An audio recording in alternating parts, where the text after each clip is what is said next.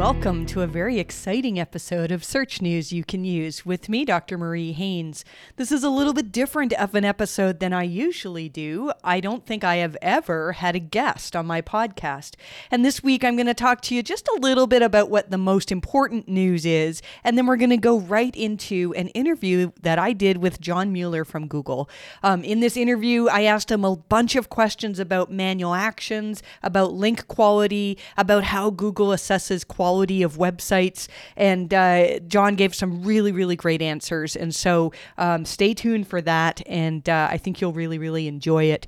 The big news this week that came out regarding Google search is that Google announced something called Core Web Vitals. They told us that this is going to be a ranking factor, and so that's something that we should pay attention to. Core Web Vitals, what you need to know is that it's primarily about user experience. They look at things, Google's going to be looking at things like how long it takes for content to start to appear on the page, and whether content on mobile flips around. We've all had those times where you go to click on or tap on something on mobile and you end up accidentally tapping on an ad because the content shifted. Those are some things that Google's going to start to measure now. What you need to know is that it's not live yet. They have said they're going to give us a good 6 months before they tell us it's actually live, and it'll be sometime next year. So that gives us a lot of time to start working on our websites.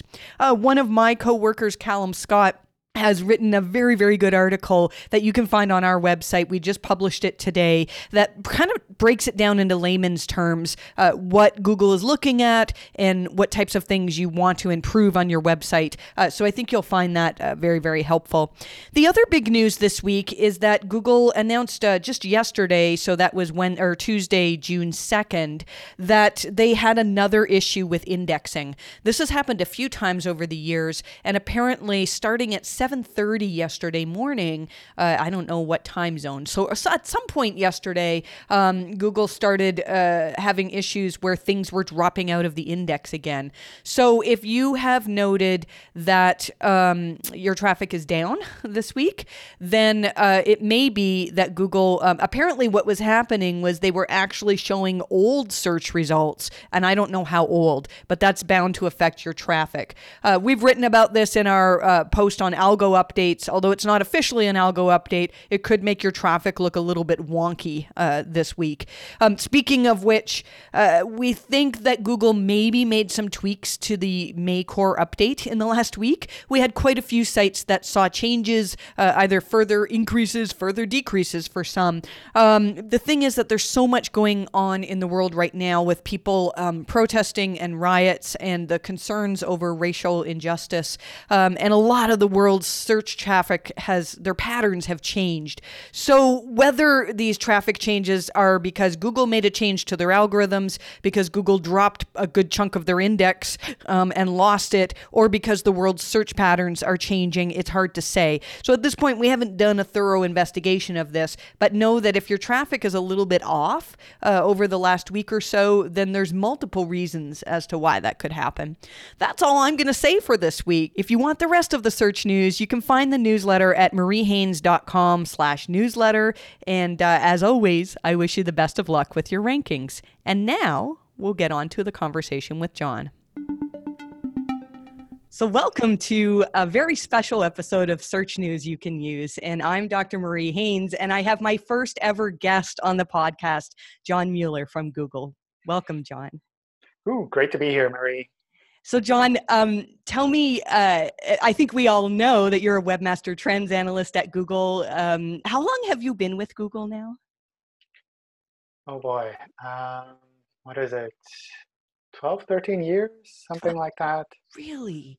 So my first introduction to SEO was in the old, do you remember the SEO chat forums? I don't know if you were a part of those, but that was back sort of 2008-ish or so. And then at some point, I started watching your Google Help Hangout videos. So did you start those shortly after you joined Google? Let's see. I don't know when exactly we started that. I think that came pretty much when Google Plus came up. So as soon as kind of the whole setup was there that you could do these kind of public hangouts and ask people to join in and all of that, then that's kind of where we started doing those to kind of try things out and see what works, what doesn't work, Gotcha, and gotcha. And stuck so, around.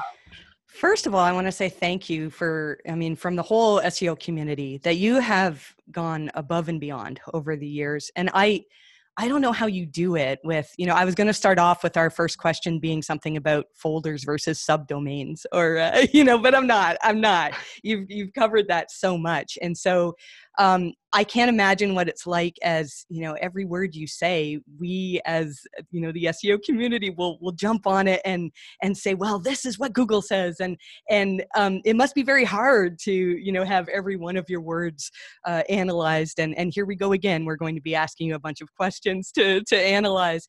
I think we'll just jump right in with the questions and we'll see where things go. And at any point, if you want to jump in and add something, anything that you want to say would be so helpful to us. I want to start off with a fun question and ask you, so what's the deal with bananas and cheese? Bananas and cheese. Well, I guess cheese is kind of the obvious one. It's like in Switzerland, there's lots of cheese. Um, so I don't know. That's kind of the easy part there. I think that one tweet that started everything, where from my account it was like, "I love cheese." I don't know that tweet. Yes. That was actually made by Gary, so it's not my fault. I don't know. I went to get a coffee or something, and Gary was like, "Oh, Twitter is open," so off he went and tried to post something, um, probably trying to find something that wouldn't get him fired. So It could have been that, much worse. Yes. yeah, yeah. No, that was pretty good. And bananas is, I don't know, it's more random in that I was looking for something to try out with Google Trends and just, I don't know, banana is just like the first word that came to mind. And then I started receiving all these emails like Google Trends for bananas are going up or trends going down. It's like, well, okay. That's fantastic. So do you still get the emails about the trends of bananas these Yeah, days? That's yeah. fantastic. That's great. That's good. Well, let's some of the questions. The way that we came up with our questions was I have a whole team that works with me, and my team actually trains on your Help Hangout videos. So they watch them, and something will come up, and you'll talk about a canonical tag, and my team, my new trainees will say, well, what is that? And so we'll start talking about those things. And so a lot of my team have come up with questions, and then some of our listeners to my podcast have sent us questions as well. Let's talk about no follow. And Google announced last year that there were some changes coming to how you could use no follow. I believe they, at that time you gave us the rel equals sponsored and rel equals UGC. I feel like there's a little bit of confusion about how Google could use no followed links. And part of the confusion is what people ask me often is if somebody has pointed spammy links at me in an attempt for negative SEO, like comment spam, things like that, and they're all no followed links. Can those no followed links ever be used as signals for Google? But we don't use them in a negative way. So it's something where if we can use them to discover some new content, then that's something where I believe we try to use that. But it's not the case that we would say, well, these are normal links on the web. We will count them at full weight. And if they're bad links, they will count against you, that kind of thing. So if these are links out there that you don't want associated with your site and they're with a no follow, that's perfectly fine. A lot of the ads on the internet are also with no follow. That's something where we wouldn't see that as a paid link just because we now understand no followed links a little bit better. Okay, and that makes sense. So I think one of the concerns, a question that a lot of people have asked me is whether they should disavow because there's a massive number of no followed links and that the scale could tip something off. And we've always maintained that there's no point in disavowing a no followed link because the whole point of disavowing is to tell Google, like, I don't want to pass these signals. So I think that makes sense, right? We're on the Yeah. right track there. Yeah. Okay. Definitely no need to disavow those. Okay, fantastic. This is a question that we talked about the first and only time we've met in person, actually, at in New York City in the Google offices. And I would love for us to just revisit it, because I think that there's still so much confusion about who should be using the disavow tool. And so the main question then is, we know that the disavow tool is there if you have a manual action, and we try to remove unnatural links, and the ones we can't get removed, we put them into the disavow tool. Is there, and the thing we talked about before was, is there ever a reason for a site that does not have a manual action to use the disavow tool? So let's start with that, perhaps. I think there are two times when it would make sense to perhaps use a disavow tool. On the one hand, if when you look at the links to your site, you're pretty certain that you will get a manual action soon. So for example, if a previous SEO was doing all kinds of weird things with regards to links to your site, if they were off buying links, doing guest posting, kind of all of the usual things where we'd say this is against our guidelines, and if you haven't received a manual action for that yet, then that's something where if you go and look at a site like that and you see all of this, then that seems like something where you'd want to proactively clean that. So essentially, the kind of activities that you would do when you receive a manual action, kind of do that proactively ahead of time so that you don't even run into this kind of whole manual action process. And that's something where every now and then I'll run across people like that, where maybe they'll come into one of the office hour hangouts, or I'll see them posting on Twitter or in the help forums, where if you look at their links, you can tell, well, they've been doing a lot of things they probably shouldn't have done. And it's unclear if they did that themselves, or maybe they hired an SEO to do that. It doesn't really matter. That's kind of like their site. And maybe they don't have a manual action yet, but you would assume that if the web spam team ran across that site, they would probably take action on it. Okay. So that's kind of the thing where I'd say, like, you can take care of that yourself with a disavow by cleaning up the links as much as you can. That's, I think, the obvious one. The other one is more along the lines of if you're really unsure what Google's algorithms will do. Because we do try to ignore a lot of the spammy links out there. We do try to ignore a lot of the random links that are dropped in the forums, which are sometimes just automatically dropped in all kinds of places.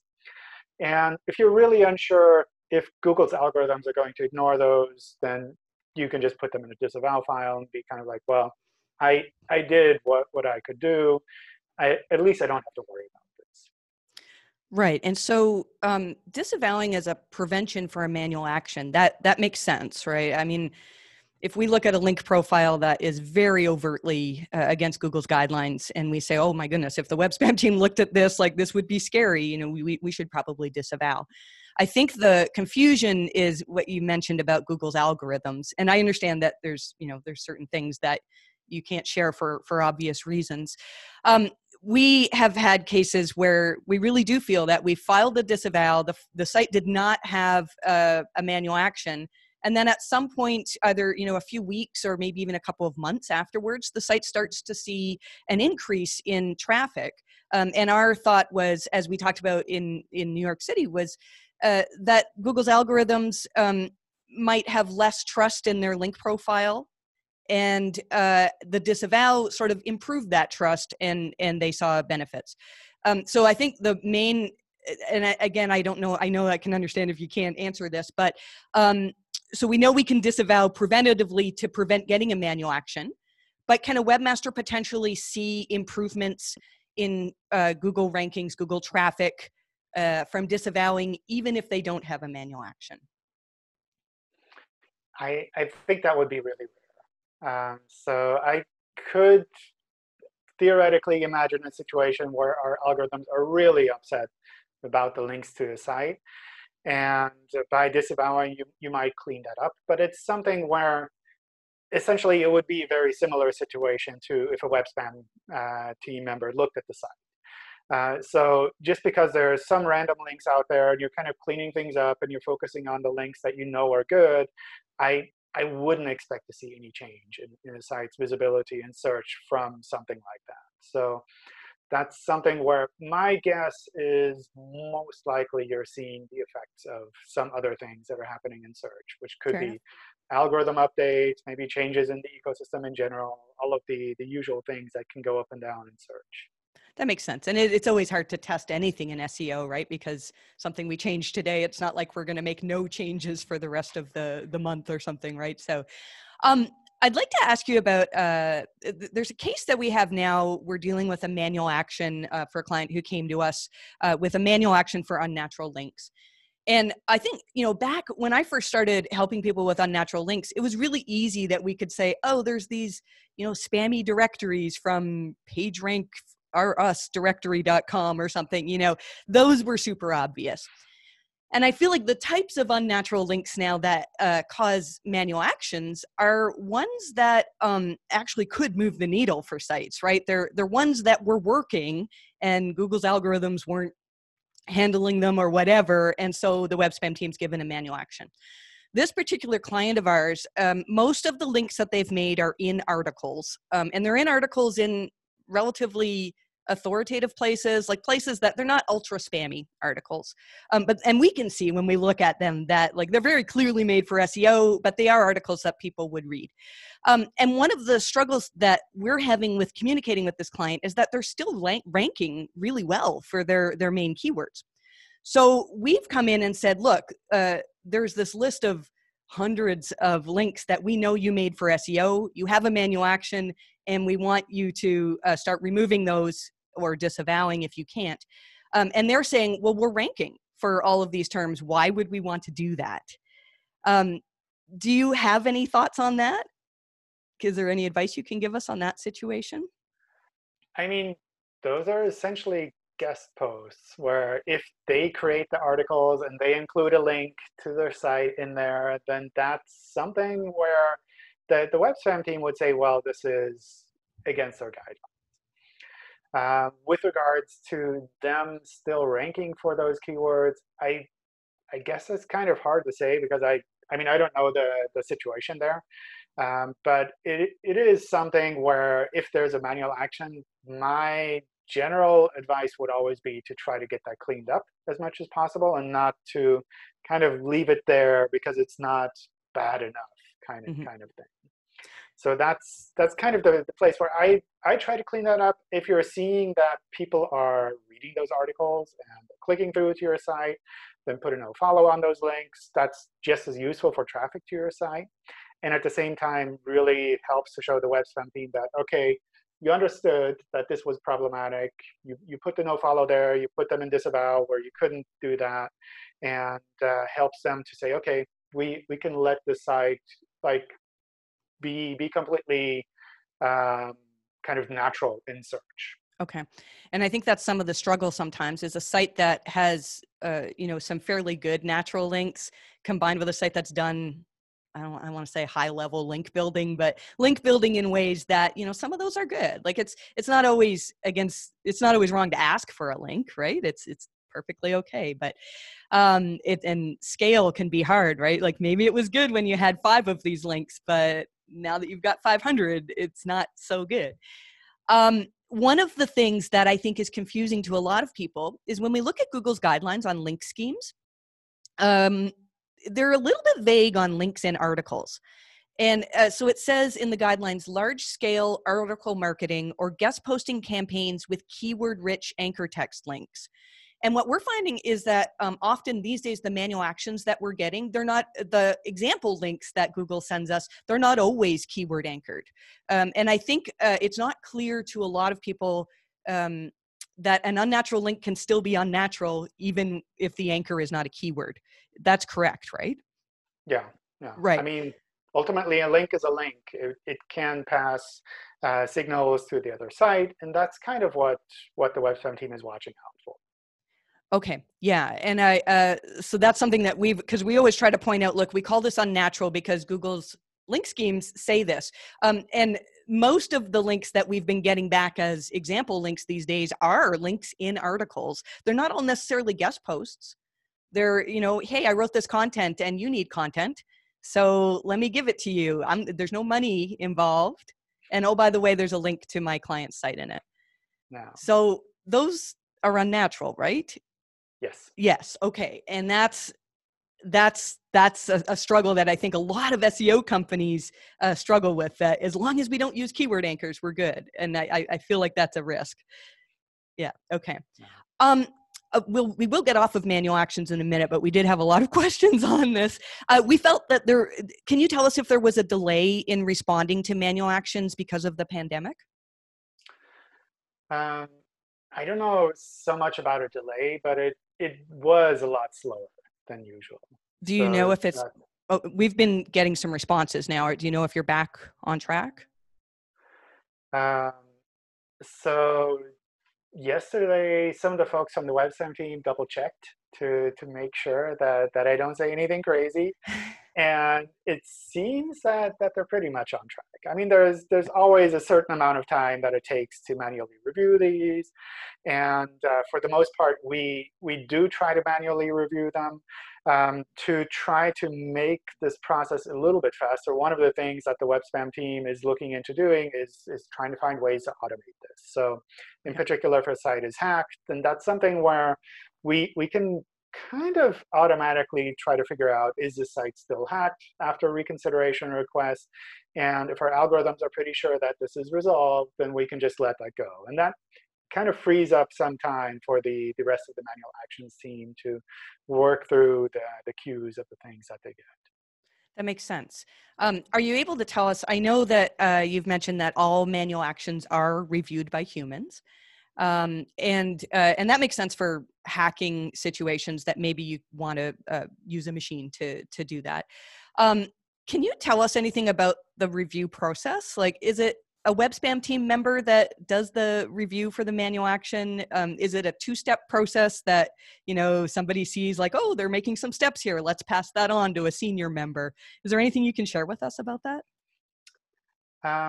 It kind of depends on the size and the complexity of the issue. So if there's something that's affecting a large part of the web, or if it's something that's particularly complex, or something where it's kind of borderline and it depends on how you look at it, then that's the kind of situation where the WebSpam team will often pull in other people to try to get a second opinion for it. And I think in general, that makes sense. It's something that we also try to do when a second reconsideration request comes in, that it's not always the same person looking at the same site and saying, well, they didn't change much.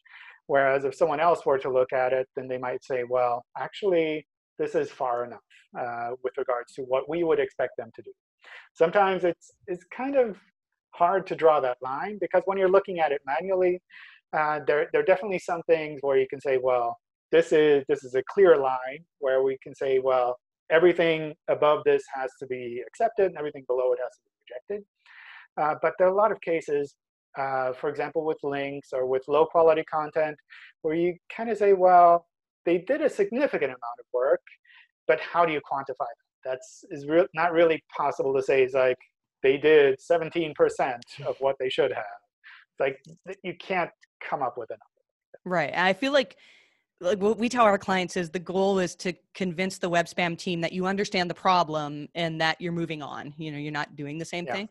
But that can be challenging sometimes, especially, again, for these sites that have like a real mixture of, well, this was from this SEO effort, and this SEO effort maybe we took too far. And it can be really hard sometimes to get these things removed. But I do tell people that sometimes it's good to get one, because then that these are the issues. You know that you have to move forward and move on to better ways to get links or whatever. Yeah. We'll move on to another fun topic, is thin content, which has been something that we've gone back and forth on as SEOs over the years. I'm going to read this question out because it's one that I believe came from my team. You've mentioned in the past that when Google assesses site quality, they take into account all indexed pages. So if there's a large site with 100,000 plus pages indexed, And over time, many of those pages become no longer relevant or are already thin. Would no indexing or redirecting to reduce the count of pages increase Google's perception of quality and flow through to increased rankings, again, with UX staying the same? Yeah, I I think what I see a lot there with this kind of question is that people sometimes see all pages as being equal, whereas from our point of view, things are very different with regards to how important a page is for a website. So that's something where it's really hard to say, well, you've removed 1,000 pages, therefore the other 90,000 pages are good. Um, so one example might be you have, I don't know, a concert venue or some event site. And assuming everyone goes back to concerts, which I'm sure will happen at some point. But you might have this site, and you have some really well-known artists there. You have some really good content on those concerts there. And you also have an event calendar where you can essentially click through to the year 9,999. And most of those days are going to be empty. So looking at something like that, you might have hundreds of thousands of really empty pages and a handful of really good pages. And just because you have hundreds of thousands of low quality, thin pages doesn't necessarily mean that 90% of your website is bad and you have to clean that up. Because what will happen on our side is we'll try to figure out what are the important pages for this website, and we'll try to focus on those. And those are probably the current concerts or whatever is currently happening there. And even though you have all of these other thin content pages, it doesn't necessarily mean that your website is kind of averaged out to something that is kind of mediocre. So from that point of view, it doesn't make sense to look at the absolute numbers, but rather to think about like what is important content for your site, and is that content actually high quality? Okay, so that's really interesting because we've always maintained that a site that has, say, their CMS makes these random image pages and they get into the index. Um, and so Google should just ignore those, right, in terms of quality for the site.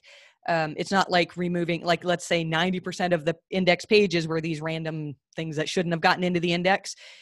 Can removing those from the index improve Google's assessment of quality for the rest of your site? Um, I I don't know. A lot of times, like if it's something that we would ignore already, then I don't think that would make any difference. The main difference that would make is with regards to crawling of the website and being able to find kind of the new and updated content a little bit faster. Where if we get stuck in an infinite calendar, then we go off and spend a lot of time there because Googlebot is very patient. But that's not content that you really need to have crawled for your website. Right. So that's Okay. kind of I think the primary part there. I think there is room for kind of this middle ground, though. Not necessarily all of the things that are completely useless, but some middle ground area where you see, well, these are pages that are getting a lot of traffic from search, but when I look at them, they're really pages I don't want to be known for in search. Okay. So it's almost like I can recognize that Google's algorithms think that these are important pages, but actually they're not important pages for me. And if you're in that situation, that's the kind of thing where you can take action on. Okay. So not necessarily looking at the absolute number of pages that you have, but really these are the pages that are getting traffic from search, and these are the ones that I want Google to focus on. Mhm. Therefore, I'll try to get rid of these that are less important, or maybe to improve them or something like that. What about a situation with a smaller website that, like, maybe, I mean, years ago, businesses were told to blog every day, right? And there's a lot of people that have very poor quality blogs because they were like, here's my coffee today, here's something, here's the bananas. And John got an alert about it. Um, Things that, maybe didn't need to be in the index. And then let's say, starting this year, I kind of got my head in the game and said, oh, everything I put in my blog needs to be the best of its kind.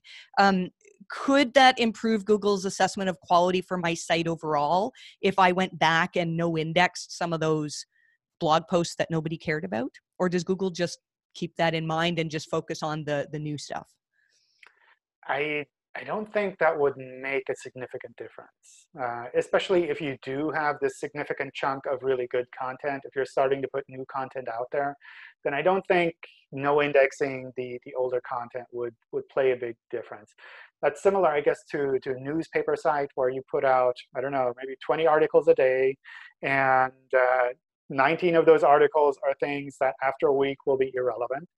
And it doesn't mean that those 19 articles are things that you should automatically no index at some point, but rather maybe move them to an archive section where they're less empathized for users and for search.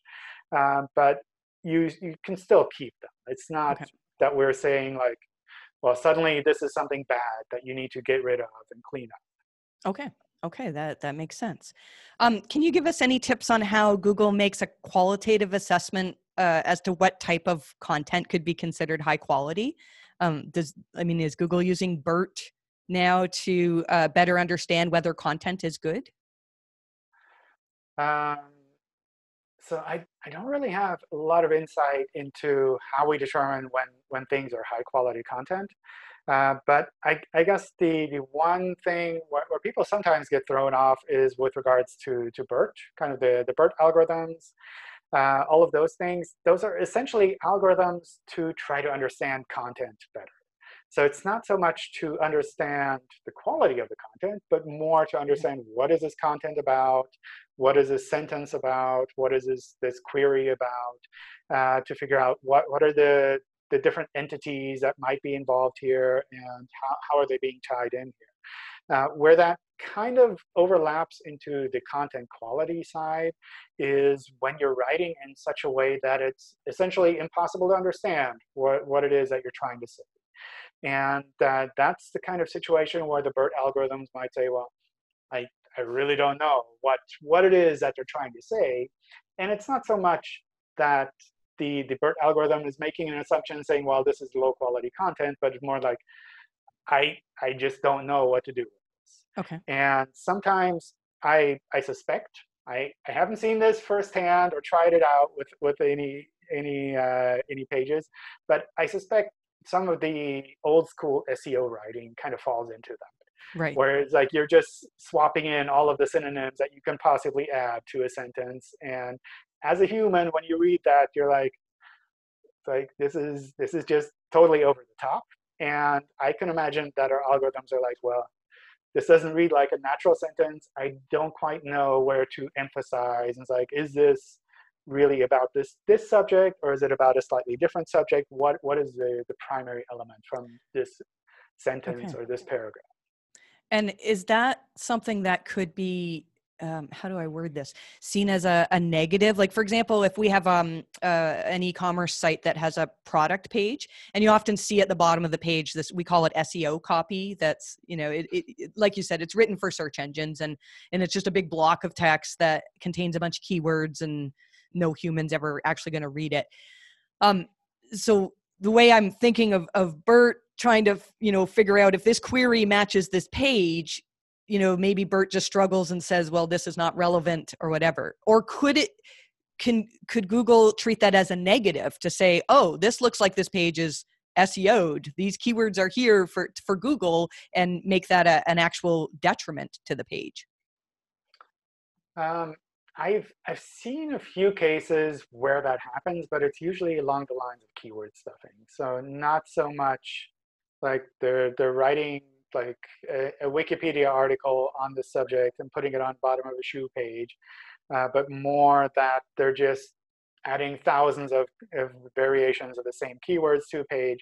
And then our keyword stuffing algorithm might kick in and say, well, actually, this looks like keyword stuffing. Maybe we should be a little bit more cautious with regards to how we rank this individual page. I see. So it's not that BERT is confused, and therefore, if our algorithms are confused, then we will say the page is bad. Because our algorithms are always confused. There's always something on the web that's confusing. So it would be bad to say just because something is confusing, it's low quality. That makes sense. Uh, That makes sense. Yeah. but I guess with regards to BERT, one of the things that could be done, because a lot of these algorithms are open source, there's a lot of documentation and reference material around them, is to try things out. and to take some of this SEO text and throw it into one of these algorithms and see, does like the primary content get pulled out? Are the entities able to be Ah, okay. recognized properly? And it's not one-to-one the same as we would do it, because I'm pretty sure that our algorithms are maybe based on similar ideas, but probably tuned differently. But it can give you some insight into, is this written in such a way that it's actually too confusing for a system to understand what it is that they're writing Okay, so you're saying take the text, put it into a natural language processor, and see, can the tool figure out, oh, this page is about this? And if not, then maybe we need to rewrite it, because if the tool can't figure it out, like humans probably find it boring or don't want to read about. it. I don't think that would be feasible on a day-by-day basis, For but sure. it might be an interesting experiment. Okay. Just to kind of take some of those old school SEO text things and throw them into these modern algorithms and see, does it still figure out what this page is about, and what is the difference if I rewrite this Wikipedia article into maybe a two sentence summary that might be readable by a user? Would the algorithm still figure out what the kind of that it's about the same thing? So rather than having that, SEO text at the end of an e-commerce page, do you have recommendations? I mean, there's some obvious things that what users would want, but are there certain things that would be helpful in terms of what Google would want to see on an e-commerce page that you can share with us? It's hard to say. The one thing that I noticed in talking with the mobile indexing folks is that when article, or when especially these e-commerce category pages don't have any other content at all other than links to the products, then it's really hard for us to rank those pages. So I'm not saying all of that text on the bottom of your page is bad, but maybe 90%, 95% of that text is unnecessary. But some amount of text is kind of useful to have on a page so that we can understand what Okay. this page is about. And at that point, you're probably with the amount of text that a user would be able to read as well, be able to understand as well. So that's kind of where I would head in that regard. The other thing where I could imagine that our algorithms sometimes get confused is when they have a list of products on top and essentially a giant article on the bottom. When our algorithms have to figure out, what is the intent of this page? Is this Right. something that is meant for commercial intent, or is this informational page? What is kind of the primary reason for this page to exist? And I could imagine that our algorithms sometimes get confused by this big chunk of text, where we'd say, oh, it's an informational page about shoes. But I can tell the user is trying to buy shoes, so I wouldn't send them to this informational Okay, and that seems to be so. BERT is BERT used to understand the query as well? page. Do you know? Yeah. So we use these algorithms essentially to understand text, and that comes in through the query, that comes in on the pages themselves.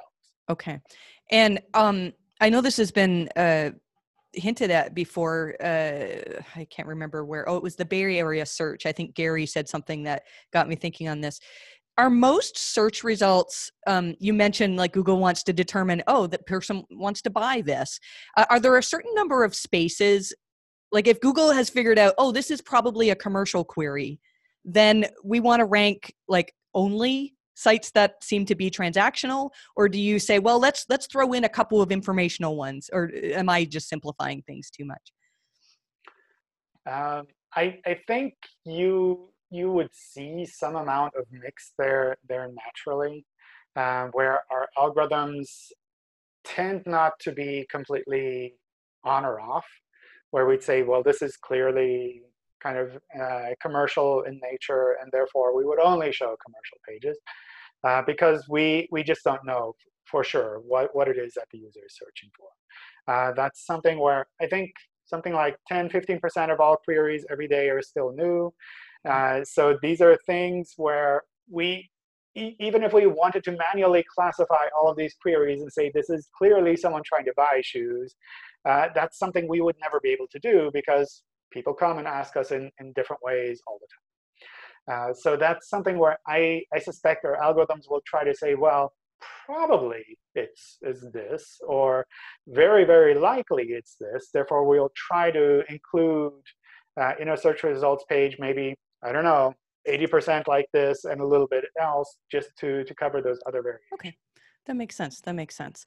Let's have another great subject that is fun to talk about: doorway pages.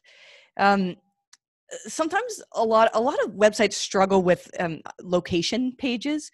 So like, let's say a client came to us and they had a site that or a business that serviced 50 to 100 cities in their radius, and what tends to happen is their location pages, they're unique in terms of words, but really, like, for the user, they could be all the same page. Like, the services of the business are the same no matter what city. um, can it ever, like, is it within Google's guidelines for me to have 50 different city pages? Is there a better way to do it? Yeah, I mean, a lot of times these tend to go into the doorway direction and tend to end up being quite low quality. And that's, I'd say almost the quality aspect is almost the bigger issue there, in that you have all of these pages on your site and you're saying, well, these are really important for my site, but at the same time, they're essentially terrible pages where, like, you wouldn't be able to send a user there and say, well, you're in this city, therefore this page mentions your city name and the service that you're looking for. We should show that to you. So that's something where, from that point of view, I try to discourage that. Obviously, if you have locations in individual cities, and sometimes you have those addresses on separate pages with separate opening hours, all of that. If you Another option is, of course, to kind of list those different addresses on a single page, maybe by region, maybe with a map, a dynamic map, something like that. Um, but otherwise, I think it's it's really kind of tricky where, if you're saying, well, I don't really have locations in these cities, but anyone from any of these cities is welcome to call me up, then making individual pages for all of those cities feels Mhm. kind of tricky. And I realize sometimes these sites rank, and sometimes these kind of pages rank well, but it is something where I could imagine the search quality team saying, well, we need to figure out a way to deal with this better. Okay. Do you give many penalties or manual actions for doorway pages these days? It's been a while since I've I seen one. don't know. I don't know. Yeah. No, it's been, gosh, it's Should been a we? long time. Yeah. Maybe, no, I'm not saying you should. I'll make enemies. If all of a sudden people start getting, I think they fell under thin content, right? Those were usually thin content penalties. Um, Yeah, yeah, it's probably. not my Yeah. fault if it happens. This Mm, is a subscriber question. I'm going to shorten it down because it's a long one, but it's about this person has a site that's YMYL, and it competes with major brands and government websites, so .gov websites. And something that we've really noticed lately is Google, for a lot of YMYL queries, are really, really favoring authoritative sites, right? So this person is saying that their content is better. I mean, that's subjective, but their content is better, uh, uh, solves the user query better, great videos, optimized to the fullest. And they want to know, is there any, and I know this is hard because you haven't seen the site, I haven't seen the site. Is it ever possible to outrank a giant authoritative website for a YMYL query? sure. I mean, it's possible to outrank these sites. It's not that any of these search results positions are hard coded and they can never change. So that's something where I'd say it's certainly possible, but depending on the topic, depending on the competition, it can get hard. So I wouldn't expect that to be something where you can just throw together a website, make some really nice looking pages, have someone write some really good content for your page, and to automatically have that rank above kind of these authoritative sites, especially on topics where it's kind of important that we make sure that we're providing high quality, correct information to people. So technically it's possible. kind of waiting it out is something I personally wouldn't recommend in cases like this. Obviously, you need to continue working on your site. It's not something where you can just like say, okay, I'll wait until my site is 10 years old, then it'll be just as good as these other 10-year-old sites. That's not the way that it happens. You have to kind of keep at it all the time. And the other thing to keep in mind is that if these are really good websites, then generally speaking, you'd expect to see some traffic from other sources as well. So obviously, search is a big source of traffic, but there are lots of other places where you can also get traffic. And that's something where kind of combining all of that and kind of continuing working on your website, focusing maybe on other traffic sources if that's something that you can do, and kind of growing out from there. But it's not that we would never rank these sites for these kind of queries, but it will be really hard. You really, really have to prove that what you're providing is something of equal quality, equal relevance, equal correctness as maybe an official government website, which depending on the government website might be hard, might be a little bit easier. It feels like government websites are generally getting better and better. So like that competition is not going to get less. Yeah, I think in the past, a lot of the time we'd say, oh, this .gov site page is ranking, but it's horrible. So if I can, create something better, then I can maybe outrank it. Is this, I don't even know how to ask the question then, connected to EAT? Like, let's say I I went on a particular type of diet or something, and it worked really well for me, and I wanted to create a website about this diet. But the people who are ranking on the first page are the Mayo Clinic and some government authoritative site. Can you give me any tips on, what types of things would have to happen? Let's say I was a multimillionaire and I had access to any resource. What would it take for me to be able to compete with websites that are authorities like that? I don't know. I don't have any magic bullet where you can just say like be on national TV or be listed in the Wikipedia or something like that. Um, it's really hard to say. Can, And can I get an it, it depends? it depends. Okay, sure, sure. Yeah, no, I mean, I like even if I knew the specific situation, it wouldn't be something where I'd be able to say, oh, you just need to tweak this one factor here, and I don't know, buy some gold-plated network cables, and then you're all set. Like there's, Understandable. Yeah. And yeah, that was a bit of an unfair question.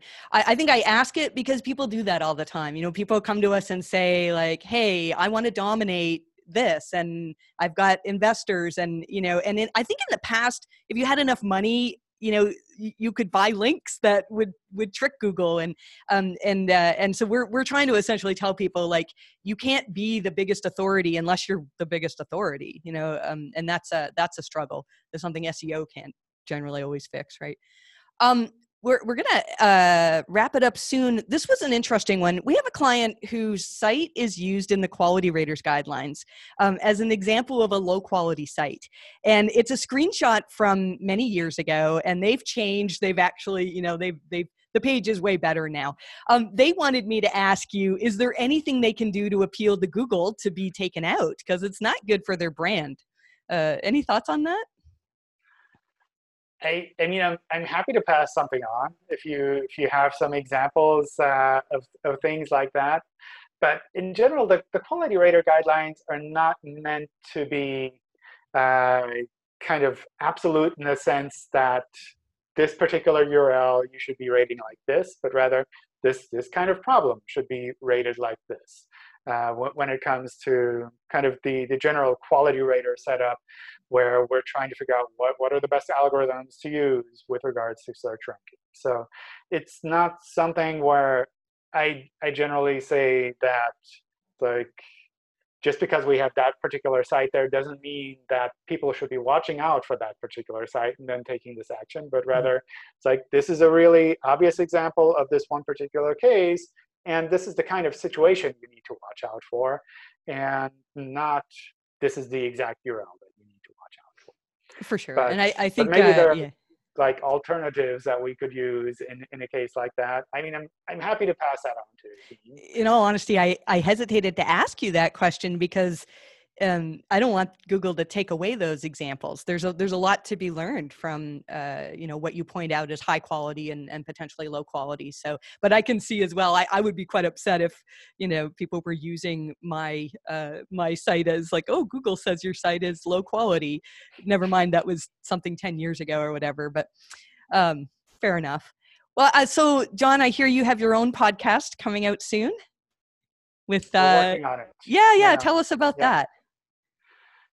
We started looking into that, I think, beginning of the year about, and at some point we got all of the equipment set up in the office. We're like ready to go, and we recorded the trailer, and all of that went really well. And then the office closed, and everything went downhill.